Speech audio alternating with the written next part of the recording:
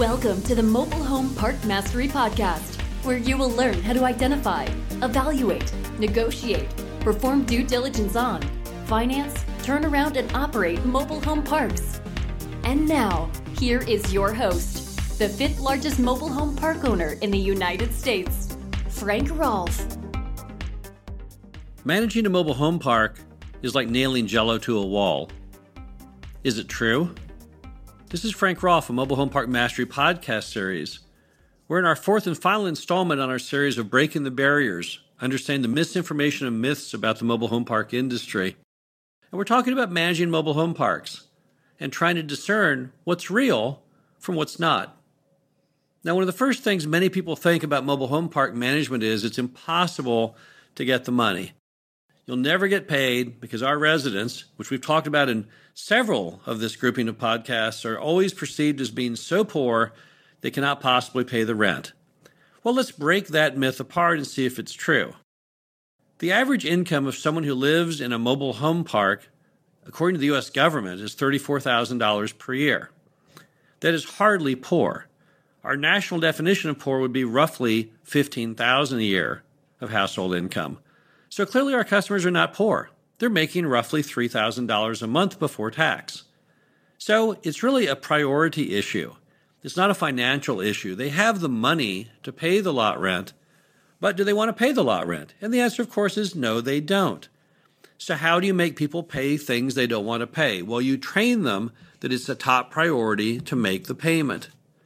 How you do that is you have a very rigid system. We call it no pay, no stay. If you don't pay your rent, you can't live in the mobile home park. Also, if you don't pay by the due date, you'll also be assessed in a late fee. So most people learn over time that if they want to live happily in the mobile home park, they know they have to make their payment every month. As long as they're going to make it, they might as well make it on time, because if they don't, there'll be a large late fee, and then later court costs and filing fees if we have to file for eviction. Once you adopt no pay, no stay, once you train people that the rent is due every month, it's not that hard to get paid. We have many mobile home parks, but in many of our mobile home parks, we have perfect collections each month. Even in larger properties that you would think certainly you couldn't get everyone to pay each month, we do. And the simple reason is our rents are so low, so very affordable, that our customers can definitely afford them. So it's not hard to get paid. Now, the next myth that people have is that mobile home park residents simply won't behave. It's like herding cats. Nothing you do, nothing you can say will never get the job accomplished. They're going to leave that tire in the yard, that old jalopy in the yard, aluminum foil in the windows, no skirting. And while there are many mobile home parks like that, that doesn't have to be the way it is. The properties like that all suffer from one issue, which is mom and pop refuse to crack the whip and let people know that they do, in fact, have to behave.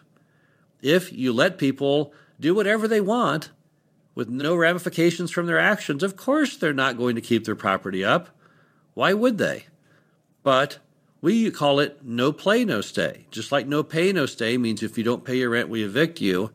No play, no stay means if you won't play by the rules, we're going to go ahead and non-renew your lease, which will ultimately lead to eviction. We find that when you lay out very clear the ground rules for living in the property, most people have no problem meeting them. And let's be honest, the ground rules are not that hard. In most mobile home parks, these are the requirements. Your home has to have skirting. Your home has to be decently painted. If you've got a fence, it has to be in good working condition. Your yard has to be mowed. You cannot have any non-running cars. Your window treatments must be neutral. Now, this isn't that hard, right? That's not that high a barrier for most people to meet. But if you don't police and enforce that, here's what happens. The person in lot number 5, they never bother installing their skirting, so everyone else says, why should I bother doing mine? The person in lot 9 has a yard filled with junk, so everyone else says, why not? Let's also just throw our stuff out in the yard. And pretty soon, yes, in fact, it's impossible to manage. But just like collections, it can be tamed. It can be conquered if you simply will adopt a strategy where you inform people the simple ground rules and the ramifications if they don't follow those ground rules. Number 3, people find or think that managing mobile home parks is very time consuming. They think, oh man, I will have to be out in that mobile home park all the time. That it's going to take a lot of time to manage the mobile home park. Well, let me tell you what you'll find. If you listen to those recordings I've done called the lecture series events, I often interview people who own mobile home parks because I figure people would like to hear people's opinions beyond just mine. There's a lot of park owners out there, so hey, let's get the opinions of other people. You'll hear the same thing over and over in those lecture series events, and that's that people spend roughly 4 hours a week managing their mobile home parks. That's impossible, you might say. How in the world can you manage a mobile home park in 4 hours a week? Well, it's not that hard. There's basically 5 gauges on the dashboard of the park owner. We've already discussed 2 of them. One is collections. The other is property condition, which falls under rules. Then, of course, you also have occupancy, right? And then you've got water and sewer billing. And then you've got what's called budget actual difference, which means you compare every month the reality of how your operations went to what the budget was when you bought it. As long as you follow those 5 guides, it's not that hard to manage the property. That distills down the key systems you have to monitor to make sure your park is working adequately. And it doesn't take a lot of time to do so. Otherwise, the typical park owner sends out invoices once a month. And of course, you have deposits to log in and maybe 10 checks to write. And most people use a bookkeeper to do that for them, so that doesn't even really count.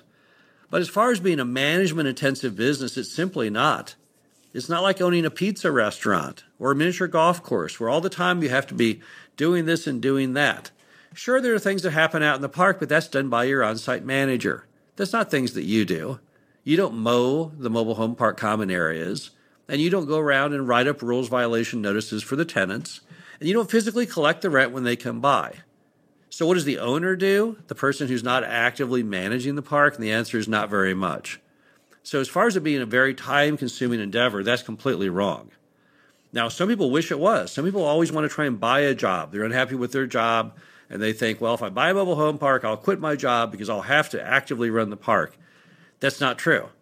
You can pretend that that's true if you like, but it's like the Maytag repairman. You won't have any work to do. So really, it's about a 4-hour per week endeavor to manage the mobile home park. So what about the concept that you have to be there all the time? Let's take this whole time thing to another level. Now, my very first property, Glenhaven, I had that same thought. I came out of owning a billboard company, and when you own a business, everyone knows that the people who spend more time at the office always seem to be more successful. I know that there's an Italian restaurant in St. Louis I go to, and part of going there is the owner of the restaurant, who looks like he's 1,000,000 years old, walks from table to table the whole time you're there saying, how is your meal? Isn't it great? Isn't this the best spaghetti ever? And you realize that what makes that restaurant so very good is the owner is so very actively involved. He's probably there at the crack of dawn to inspect all the fish and the meat and the vegetables. He's there to watch the chefs do all the right preparations on the soups and the sauces. He's there to make sure all the waiters show up on time, are properly dressed, and that everything's going smoothly. And that's great if you own an Italian restaurant. It's probably very important. If we were talking owning an Italian restaurant, I would probably tell you, yes, you need to be there all the time. But that's not what we're talking about here. Because here's the sad truth. You don't have any value add to that park. It took a while for me to figure that out and to embrace that idea because I wanted to feel like I was important. But the owner really isn't important.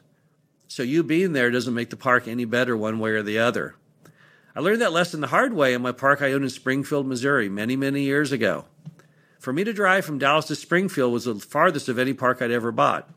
So now, instead of a behind-my-house kind of a drive, I was looking at a multi-hour adventure. About 6 hours to the park and 6 hours back.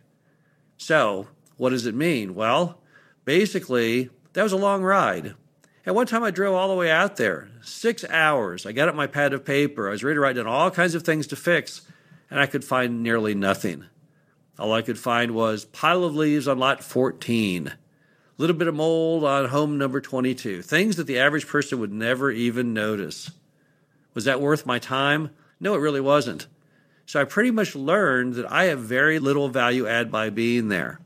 And once you accept that, you'll find you'll only go out to your property once or maybe twice a year.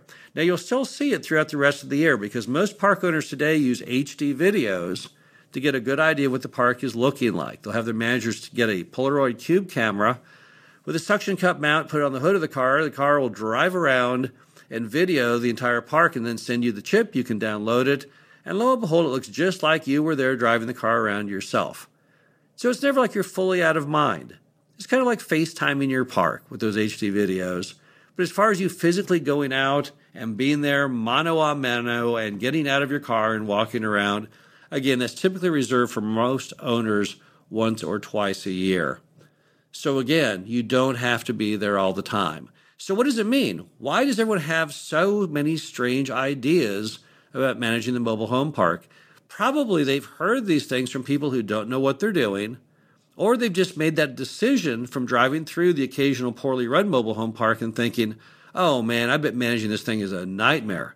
Look at the way these people live. It's incredibly bad. I would urge people who think that to drive through the parks owned by the institutional owners, a YES community, an RHP community, a Sun community, an ELS community.